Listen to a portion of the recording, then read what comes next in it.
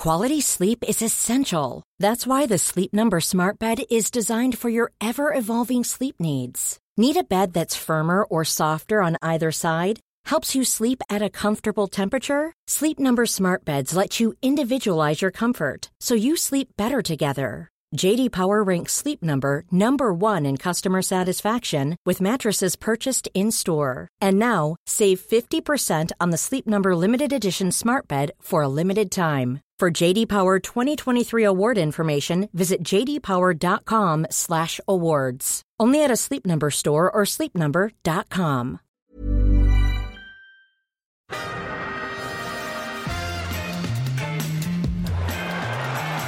Ahí va a llegar el gol del Arsenal. Özil marca Mesut Özil. El envío al área, el remate. Y ahí está el primer tanto del partido. No lo celebra, por supuesto, Aaron Ramsey. 0-1 para el Arsenal. This is Arscast Extra. Hello there, welcome to another Arscast Extra, brought to you today by Audible. For a free audiobook download and a 30-day free trial, go to audibletrial.com/Arscast. audibletrial.com/Arscast. James, good afternoon to you. Good afternoon to you.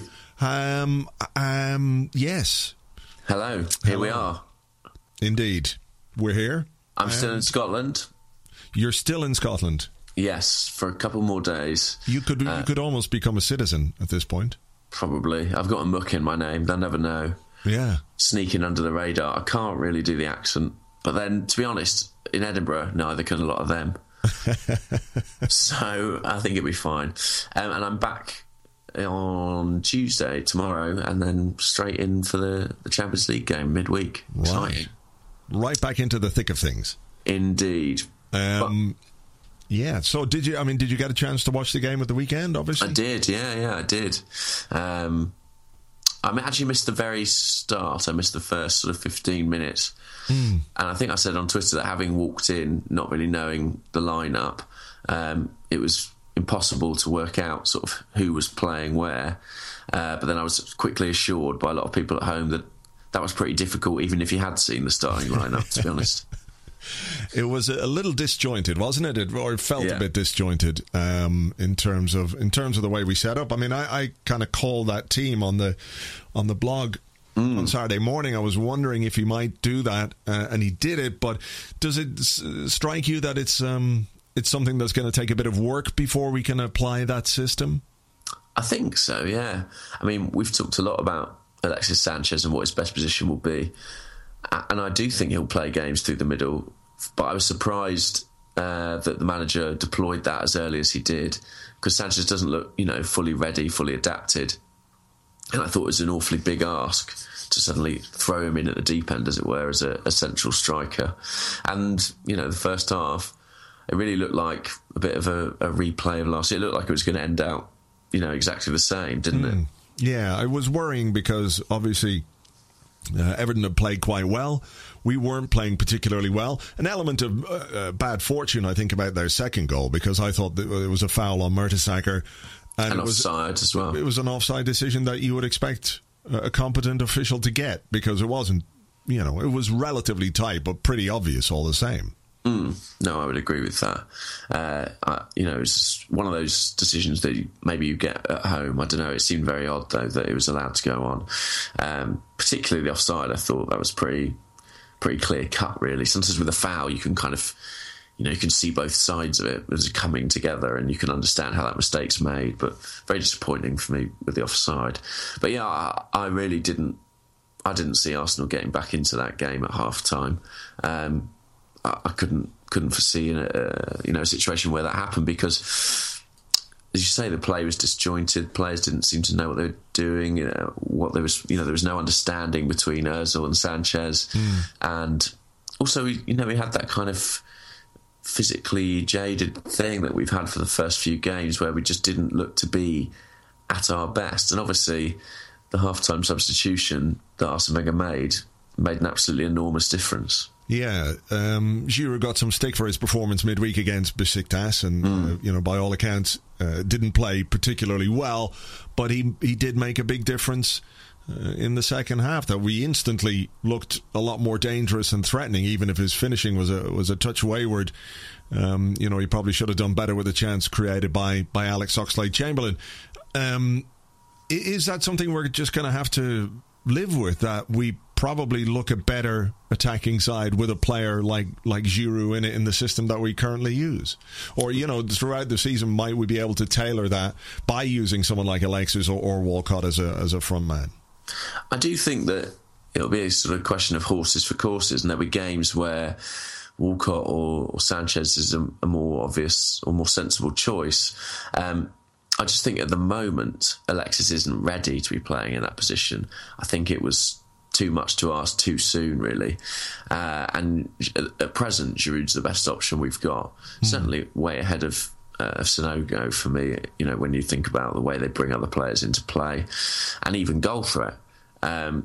So I do think he's the best option, but he can't play every game. This was something that we encountered last season. He was asked to play every game and he faded dramatically in the spring. So I think Wenger's probably already got an eye on that, and he's trying to mitigate against it by not playing Giroud when he can.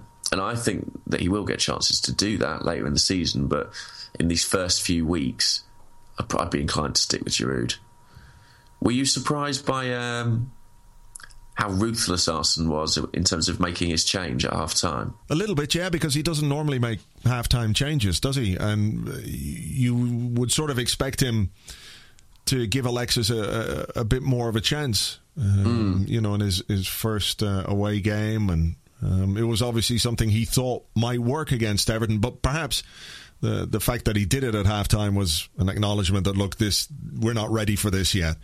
And you spoke about the understanding between Alexis and Ozil, and there wasn't really one, which is completely understandable, given that they haven't played together before. It might well take them a bit of time to get on the same wavelength. I think it was an acknowledgement, not so much of Alexis's poor performance, because I don't think he played any worse than anyone else, really, but just that the system itself wasn't working, that we weren't threatening, and when we did, we were a little bit off. I mean, the first 15 minutes you missed, and I think Oxlade-Chamberlain had 2 or 3 shots, a couple of decent opportunities to get the ball on target and miss those. But that was really about all we had. It was balls that were breaking to the edge of the box, and Oxlade-Chamberlain would crack it wide. But we weren't creating a great deal. A lot of that down to Everton as well, though. I mean, I think people are focusing on how poorly we played, and that's right, but also not giving Everton enough credit for what was a good performance, and they made it very, very difficult for us. So bearing that in mind, what do you take from the game overall, in the sense that this time last season, or this game last season, would have been one we really, really struggled to get anything from? Do we have to take the positive from the fact we kept going and got the 2 late goals? I think so. I mean, I think my main emotion coming away from it was relief. Our unbeaten start to the season was intact.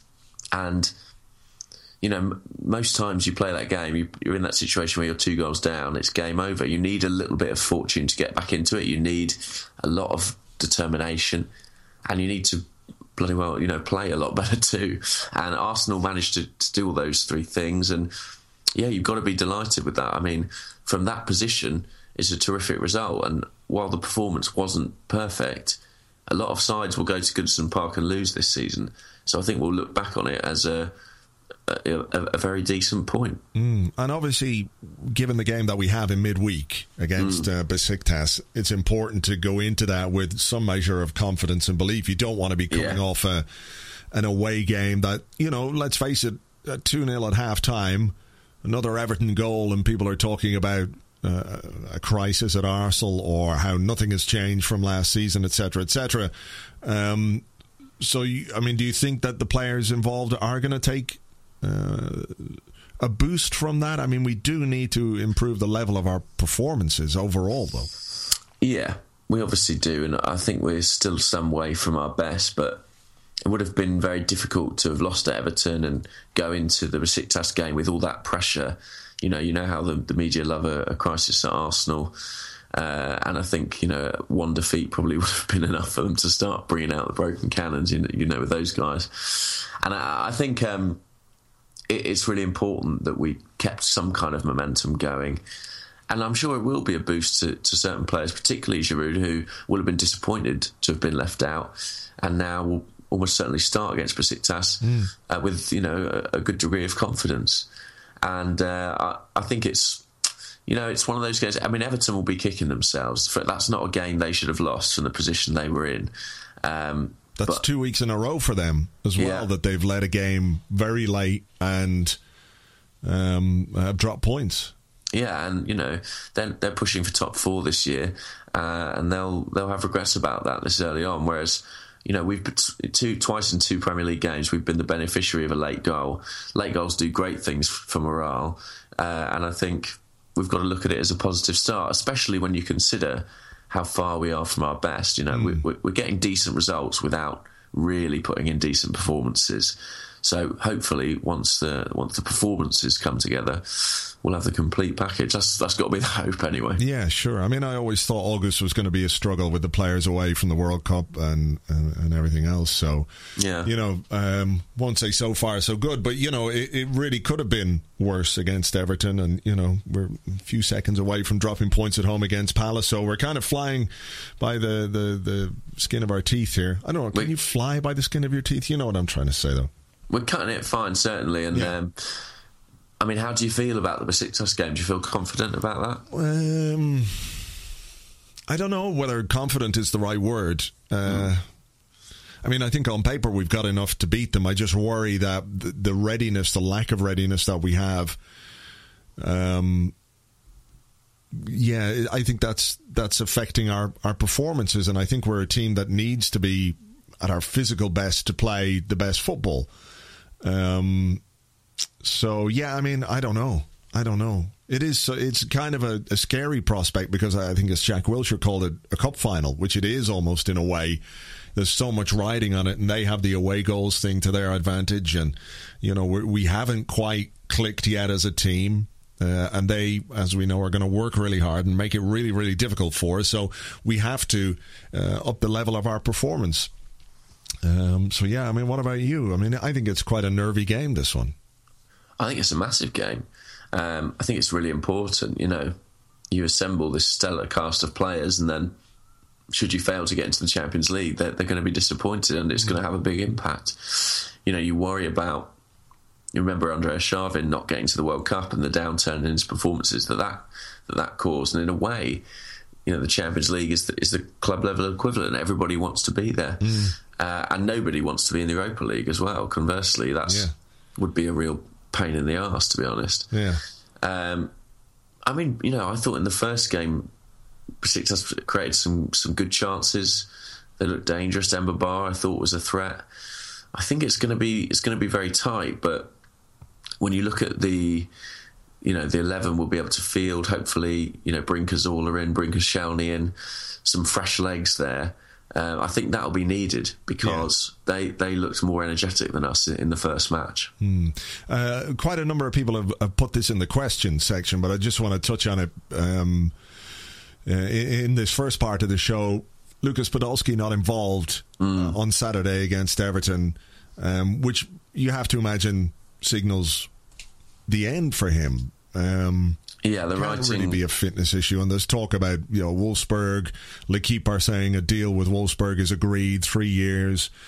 What do you make of the departure, and is it possible that he's letting Lucas Podolski go to make room for someone like Joel Campbell, or do you think that it's going to preface a signing? Because a lot of people will say, look, if you're letting a player of Podolski's quality and someone who gives the squad depth, if you're letting him go, you've got to replace him. But is Joel Campbell that guy, for example?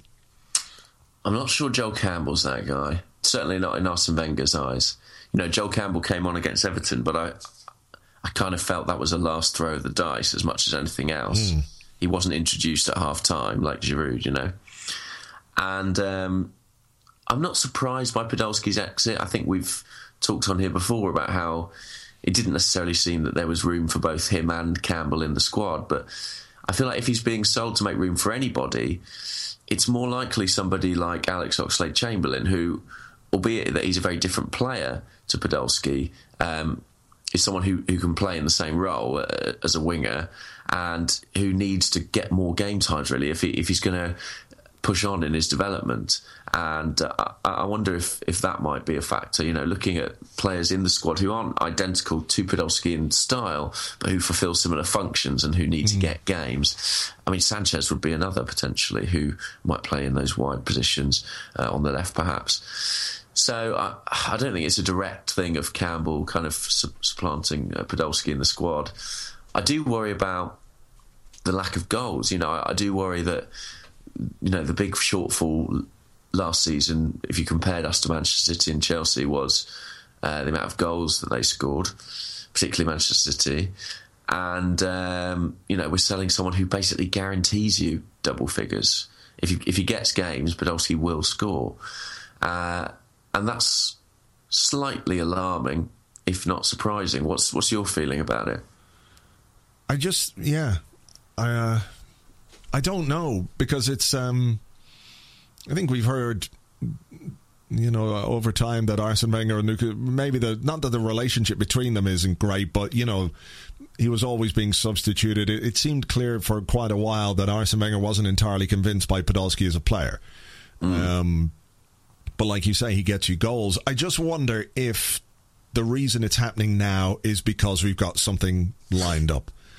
As I mentioned in the blog, if the manager had made his mind up at the end of last season, he surely would have told Podolski, and then during the summer he could have gone and found himself a new club at his leisure, or his agents could have worked it that way. Whereas if it's happening now, it suggests perhaps that the decision has only been made relatively recently, and maybe that just speaks to the fact that we might have something lined up. We've said on this podcast over and over that I don't think we're going to sign another forward.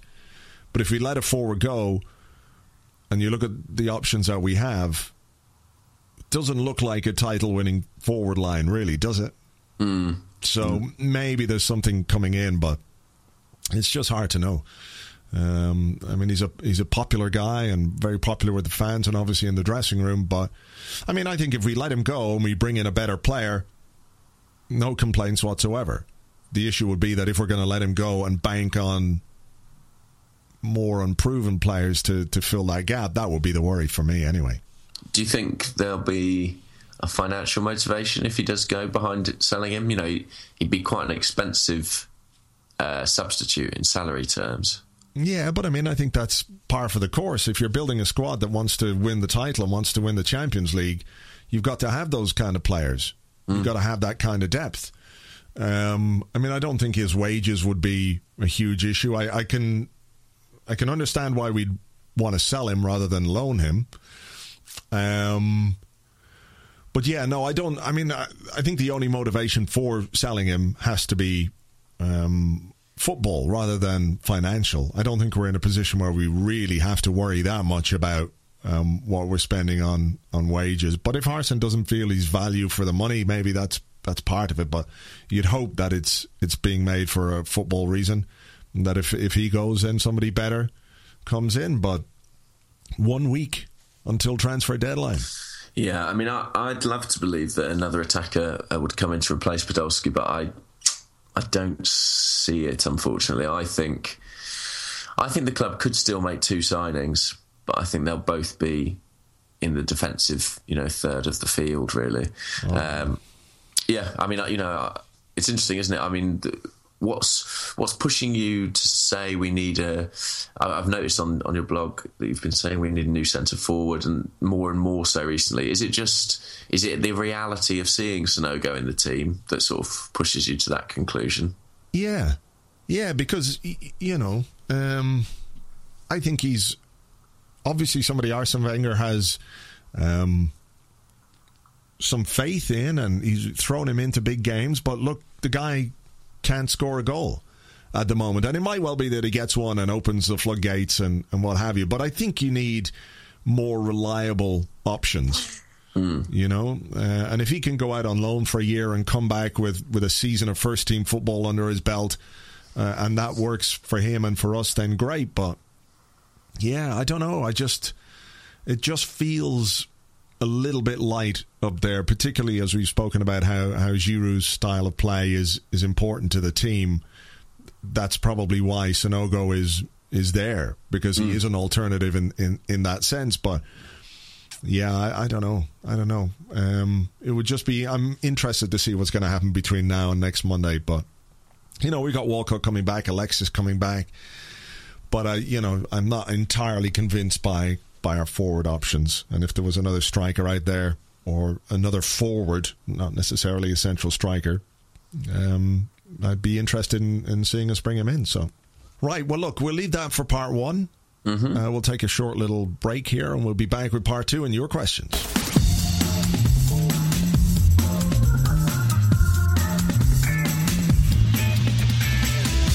Welcome back to the Arscast Extra, brought to you today by Audible.com. You can get yourself a free audiobook download and a 30-day free trial by going to audibletrial.com/Arscast. That's audibletrial.com/Arscast, and get your free audiobook download and a 30-day free trial. Now, time for the bit where we answer your questions sent to Gunnerblog and Arsblog on Twitter with the hashtag ArscastExtra. James, you have the first question. I do, and it's from John Finley, whose Twitter handle is @John_Fin. And we were just talking about strikers then, but he asks, you discussed Balotelli's suitability back in July at 16 million. Do you think passing on him is one we'll regret for years to come? I guess it all depends on what happens between now and the end of the transfer window. That if we go out and buy somebody who can fit into our forward line or who can improve our forward line, then maybe not. I mean, the thing about Balotelli is there's just an inherent risk, isn't there? That for all the quality and potential that he has, there are issues with him in terms of his character and his behaviour, and whether or not that's something that's always going to be part of his makeup, we just don't know. So Liverpool seem happy to take the £16 million risk. Ask anyone, would you prefer Mario Balotelli or Yaya Sanogo right now in the team? And everyone would choose Balotelli. So it really all depends what we do between now and Monday. What do you think? I mean, would you have gone for him? I don't know. I do think it's a good price. I mean, I know that there is that risk attached, but if you think, a couple of years ago he's worth 30 million, plus maybe, and there's some talk of a significant drop in salary as well for him to come back to England. I think I worry about how combustible a character he is, but in terms of his qualities on the pitch, he would certainly be a good option as a centre-forward for us. But, Arsene Wenger was quite dismissive about the stories about Balotelli, wasn't he? Towards the start of the season, he said, we were linked with him and there was never anything in it. I think he's not a character who Wenger necessarily fancies working with. So I'm not sure it would ever have been an option. But certainly at that price, a tempting gamble. But I'm not surprised that we're not anywhere near it, really. It's not quite Arsene's style. Right then, this one comes from @Jagsy10. And he says, do you see Arsenal persisting with this 4-1-4-1 formation, and why would we switch when we have the best number? Quality sleep is essential. That's why the Sleep Number Smart Bed is designed for your ever-evolving sleep needs. Need a bed that's firmer or softer on either side? Helps you sleep at a comfortable temperature? Sleep Number Smart Beds let you individualize your comfort, so you sleep better together. J.D. Power ranks Sleep Number #1 in customer satisfaction with mattresses purchased in-store. And now, save 50% on the Sleep Number Limited Edition Smart Bed for a limited time. For J.D. Power 2023 award information, visit jdpower.com/awards. Only at a Sleep Number store or sleepnumber.com. Hold up. What was that? Boring. No flavor. That was as bad as those leftovers you ate all week. Keke Palmer here, and it's time to say hello to something fresh and guilt-free. Hello Fresh. Jazz up dinner with pecan-crusted chicken or garlic butter shrimp scampi. Now that's music to my mouth. Hello Fresh. Let's get this dinner party started. Discover all the delicious possibilities at HelloFresh.com. Ken in the world, which I assume is Mesut Ozil. But yeah, I mean, what did you make of the way that Ozil was deployed against Everton as well on the left-hand side? That's surely not a long-term thing. No. I mean, you know, Germany won the World Cup with Mesut Ozil playing on the left of midfield, but they have a more balanced central midfield than we're able to field at the moment. I'm not entirely convinced by Ramsey and Wilshere playing together in the middle. It doesn't seem to be clicking. I know it's very early days to be saying that, but as a central midfield, it doesn't have the same the balance that you'd necessarily hope for. I do think there's something a bit odd going on tactically, and I do think that a lot of it is based around Jack Wilshere, and I don't think it's even a question of his quality, but I feel like he's being included in the team and it's slightly unsettling. I think it's not necessarily functioning as well as the midfield did last season. I mean, who would you play instead of Wilshere, or how would you tweak it? That's it. That's the problem is availability. It's what we've got at the moment. You know, if without Arteta as well, it's particularly difficult. But I would put Ramsey back alongside a holder. So I would have Arteta or Flamini with Ramsey alongside, and then, you know, somebody like Mesut Ozil, or in his absence, perhaps even an Alex Oxlade-Chamberlain or Santi Cazorla ahead of that. Whereas what we've got at the moment is kind of, as Jagsy implies, is kind of one sitter and then both Ramsey and Wilshere bombing on.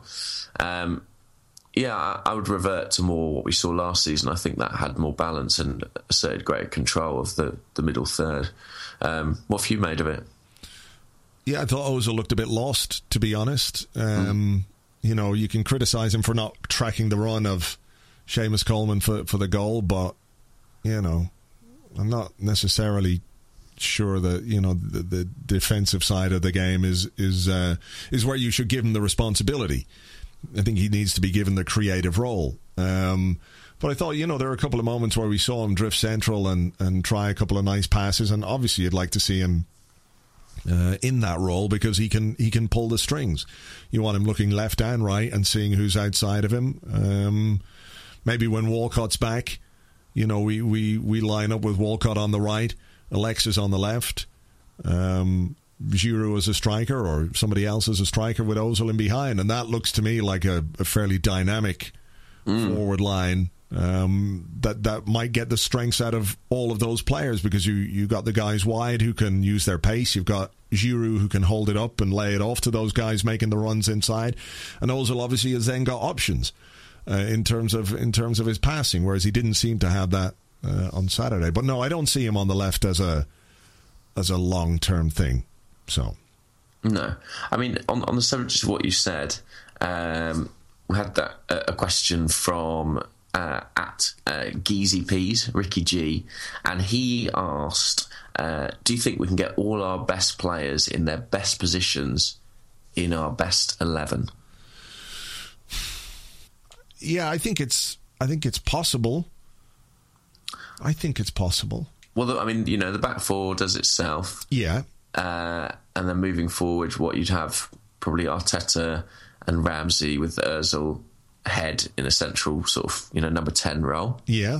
And Walcott, I think, is at his best on the right-hand side, even though, you know, he talks about playing central, and he did have that good game against Tottenham in the FA Cup centrally. But I think, you know, he's played most of his career there, scored most of his goals from there, so he can play right-hand side. Mm-hmm. I don't know about Alexis on the left necessarily, because I don't know, did he play there a great deal for Barcelona? No, not really. Yeah, so unless the manager sees him as having similar qualities to somebody like Robert Pires, you know, who can start out wide and make those runs into the centre, That would be the left-hand side is the one where I'm not entirely sure who we should play there or how we would set up.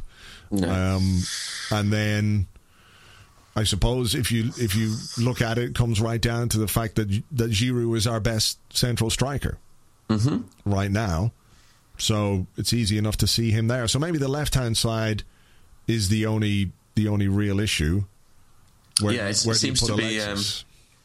It seems to be the home for people who, whose best position is probably elsewhere, but it's taken by somebody else. Santi Cazorla, his best position would probably be as a central number 10, but the presence of Mesut Ozil forces him to play on the left. Alex Oxlade-Chamberlain, even when he plays there, it's not necessarily his best role, but it's kind of where he can fit in. And the same may prove to be true of Alexis. There's no pure out-and-out left-winger candidate, really. So it tends to be a little bit of a square peg, round hole, that one. Yeah. But other than that's where we have Cazorla, Yeah, exactly. But other than that, that's pretty much the best players in their best positions, I would say. Yeah. And I think, I can't wait to see that sort of team take the field. It feels unlikely that we'll ever actually get to it, with our history of injury problems. But should we do so, I'd love to see that. I think that would be really dynamic. That, as you were saying, Ozil having the options of two quick wide man, but also somebody who can hold the ball up. I think that would, bring the best out of him and bring the best out of us. Yeah, okay, well, we'll see. I mean, it's just interesting to see what the manager's decisions will be when he's got Walcott back, because I think that's the return that gives him the most headaches. How does he fit Walcott into his team? Or the most, flexibility, depending on how you want to look at it. Yeah, that too. All right, here's one from I don't know how to pronounce this. Signe Salumets, I think it is. And he's in the wake of further stories this morning saying, Carvalho, why is everybody so excited about him? He seems like a €30 million meh to me. Is he really good? Well, I can only go on the opinion of others who've seen more of him. But about 18 months ago, was it? Yeah, something like that, 15, 18 months ago. A friend of mine who watches a lot of Portuguese football was absolutely raving to me that this guy was nailed on, one of the next big stars of European football. What he actually said was that he's the midfielder Manchester United need, and he'd be incredibly surprised if he didn't end up at Old Trafford. However, Man U are doing a terrific job of buying players, or not buying players that they do need. They've passed up on Cesc Fabregas. A couple of other central midfielders have been allowed to slip through the net, which I'm delighted about. And I think, he does seem like a big prospect, Carvalho. He's not just a prospect, he's also a full Portuguese international. He's done very, very well at Sporting. He fits the mould in terms of where he plays, in terms of the type of midfielder that he is. So I think it's natural that people will be excited about the stories about his potential arrival, because as a fan base, we've kind of craved a powerful defensive midfield player, and now we're being linked with one, and it'd be terrific to add that option to the squad. What's your point of view? I mean, I'm guessing you, like many of us, haven't seen too much of him. No, I haven't. I mean, I can't really say anything about the way he plays, because I saw bits of him in the World Cup, and that was about the size of it, and Portugal weren't particularly good anyway. But, I think if Arsene Wenger sees a player and sees the potential in a player, he's quite happy to spend the money. Let's remember he spent, £15 million on a 16, 17-year-old Alex Oxlade-Chamberlain, which is a lot of money. Of course, there's the English premium there, but there you go. He's done it again with Callum Chambers. So if he sees a young player, and he's not that long or not that experienced, Carvalho, but, we'll have to wait and see. But obviously there are knock-on effects then for the squad, which is why, I think it could be quite a busy week in terms of the transfer market. I think there might be a bit of business. So that'd be exciting. Here's one from Chris Martin, who thankfully is not the lead singer of Coldplay.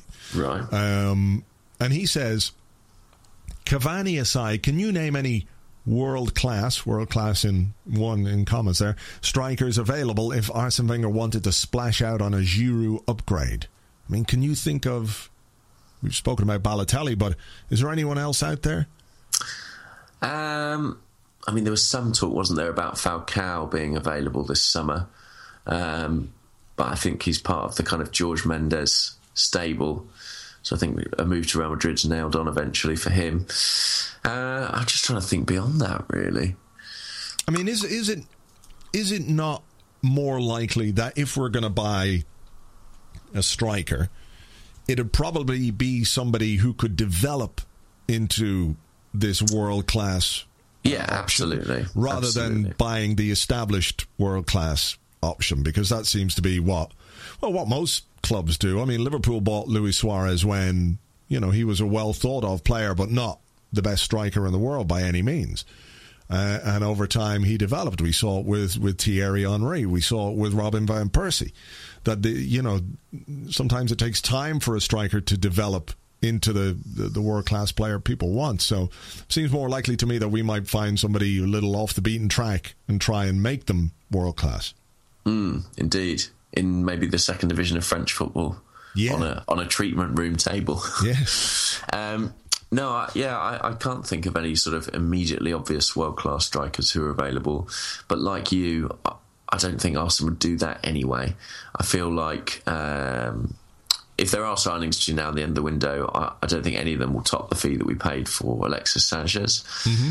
And I think with the options he's got in terms of Sanchez and Giroud, I think he would be looking for someone, a little bit further down the pecking order, someone who could develop and challenge those players. Yeah, and probably not come in straight away as your top man up top. All right.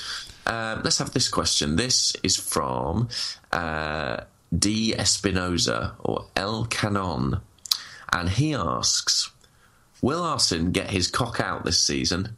Will his cock be part of a sweet deal, or will he just sell his cock for good?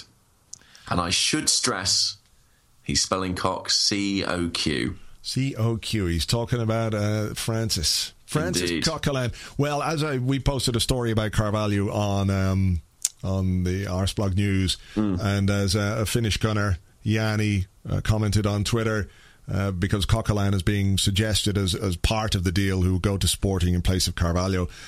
He says it's the old Cock Willie switcheroo. So, I think Coquelin will probably go between now and the end of the transfer window. So Arsene will get his cock out. It just really depends who gets their hands on Arsene's cock. I know Harry Redknapp is particularly interested. He's expressed a great desire in Arsene's cock. I wouldn't like to see that. It's not a particularly pleasant image. No. Really isn't. I know he's been, trying to get his hands on it on the cock for some time.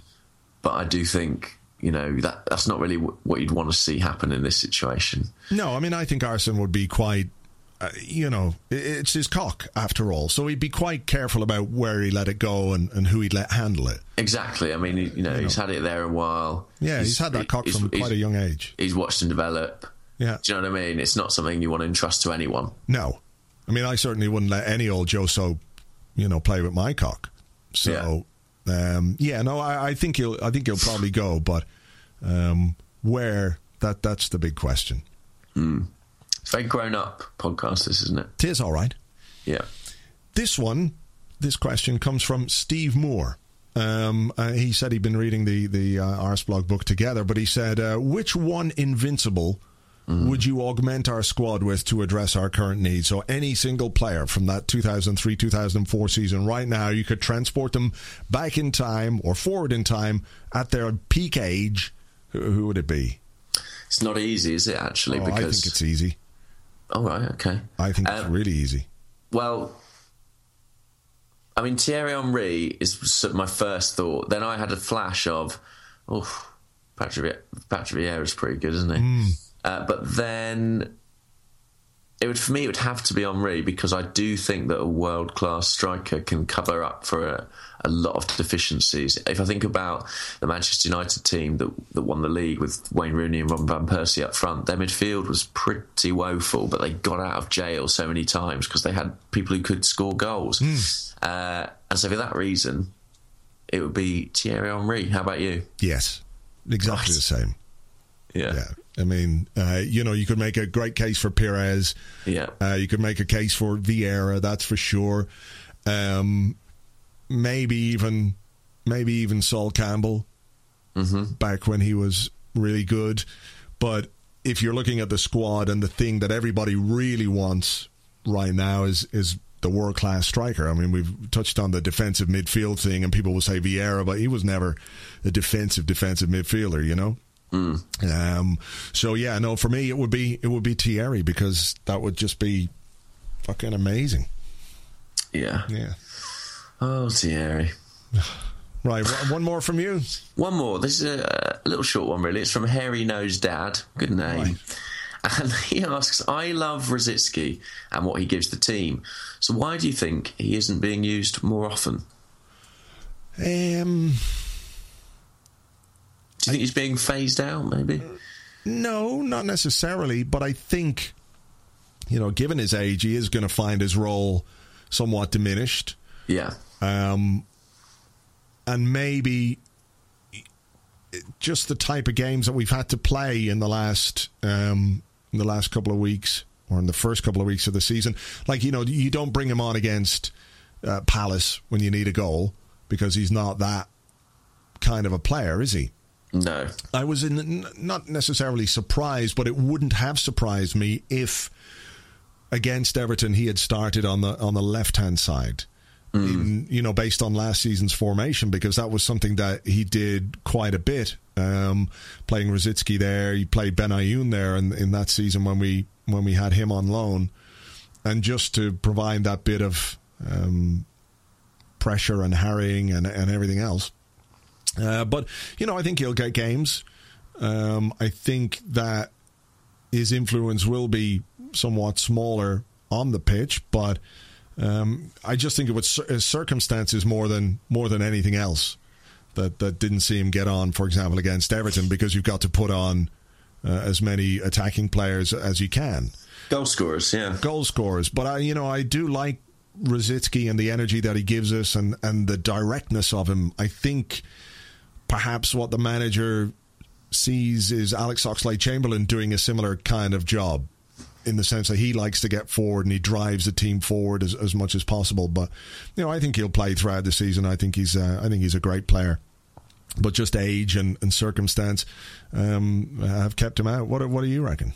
Yeah, I'm much the same. I think we're only a few games in, and I think he'll get plenty of game time as the season wears on, particularly in the bigger matches. We know Arsene Wenger likes to use him, in some of those occasions because of what he brings to the team, and I think he'll be in and around the starting 11 for a lot of those games.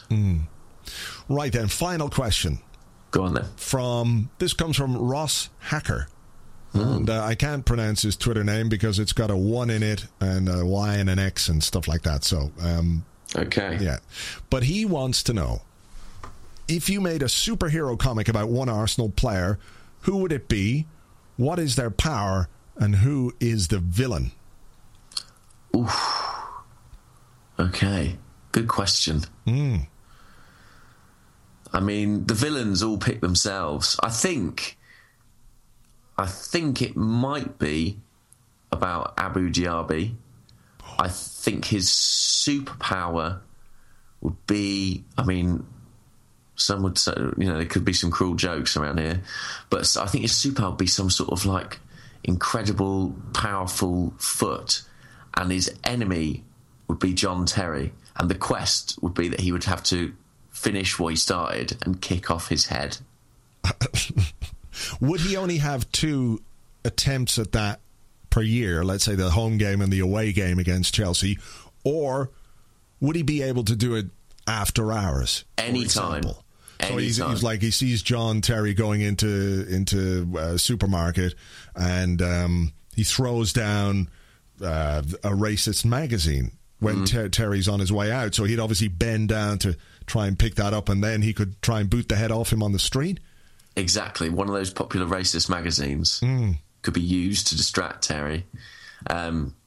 Or, I don't know, a teammate's spouse. But basically, and so he chases Terry around London and beyond, because, we'll need to stretch this out if the comic runs and runs. Yes. Basically attempting to kick off John Terry's head. If he succeeds, John Terry's head is reattached crudely, just, so that the premise of the comic can continue.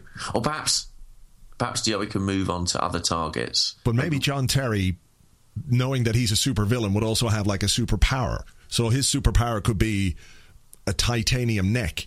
So it's really difficult to kick his head off. That could be it, yeah. Or a regenerating head. Imagine that. Oh, that's gross. Yeah, horrific. Mine would be, I think I'd make one about Per Mertesacker. Oh, yeah. Yeah. I don't know what you call it. He could be like Super Per or Per Man or what have you. Okay. And the villain would be Jose Mourinho, but he's a dog. Okay. He's a dog. An intriguing twist. An evil dog. A bit like, I don't know, like one of those Egyptian dogs. The ones used to, Oh, yeah. Or, a man with the head of a dog or whatever. That would be it.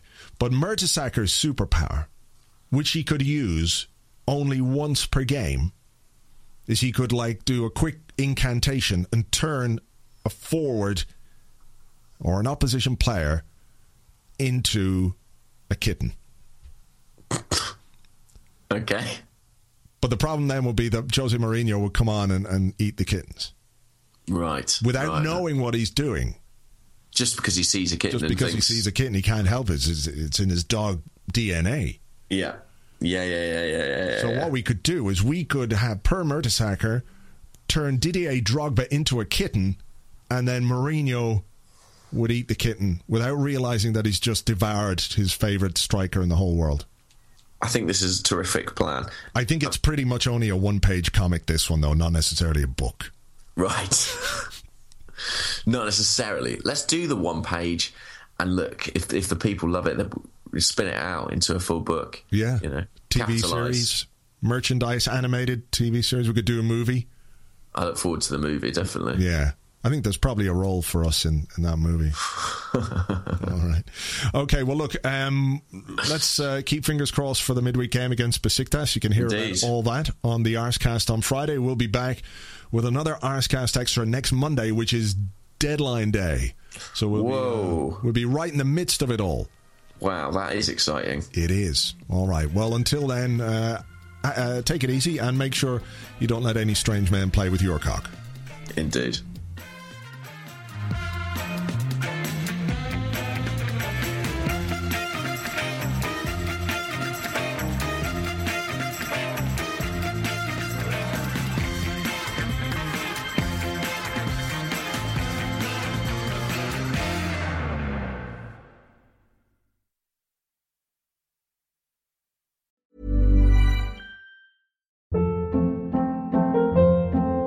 Hold up. What was that? Boring. No flavor. That was as bad as those leftovers you ate all week. Keke Palmer here. And it's time to say hello to something fresh and guilt-free. Hello Fresh. Jazz up dinner with pecan-crusted chicken or garlic butter shrimp scampi. Now that's music to my mouth. Hello Fresh. Let's get this dinner party started. Discover all the delicious possibilities at HelloFresh.com.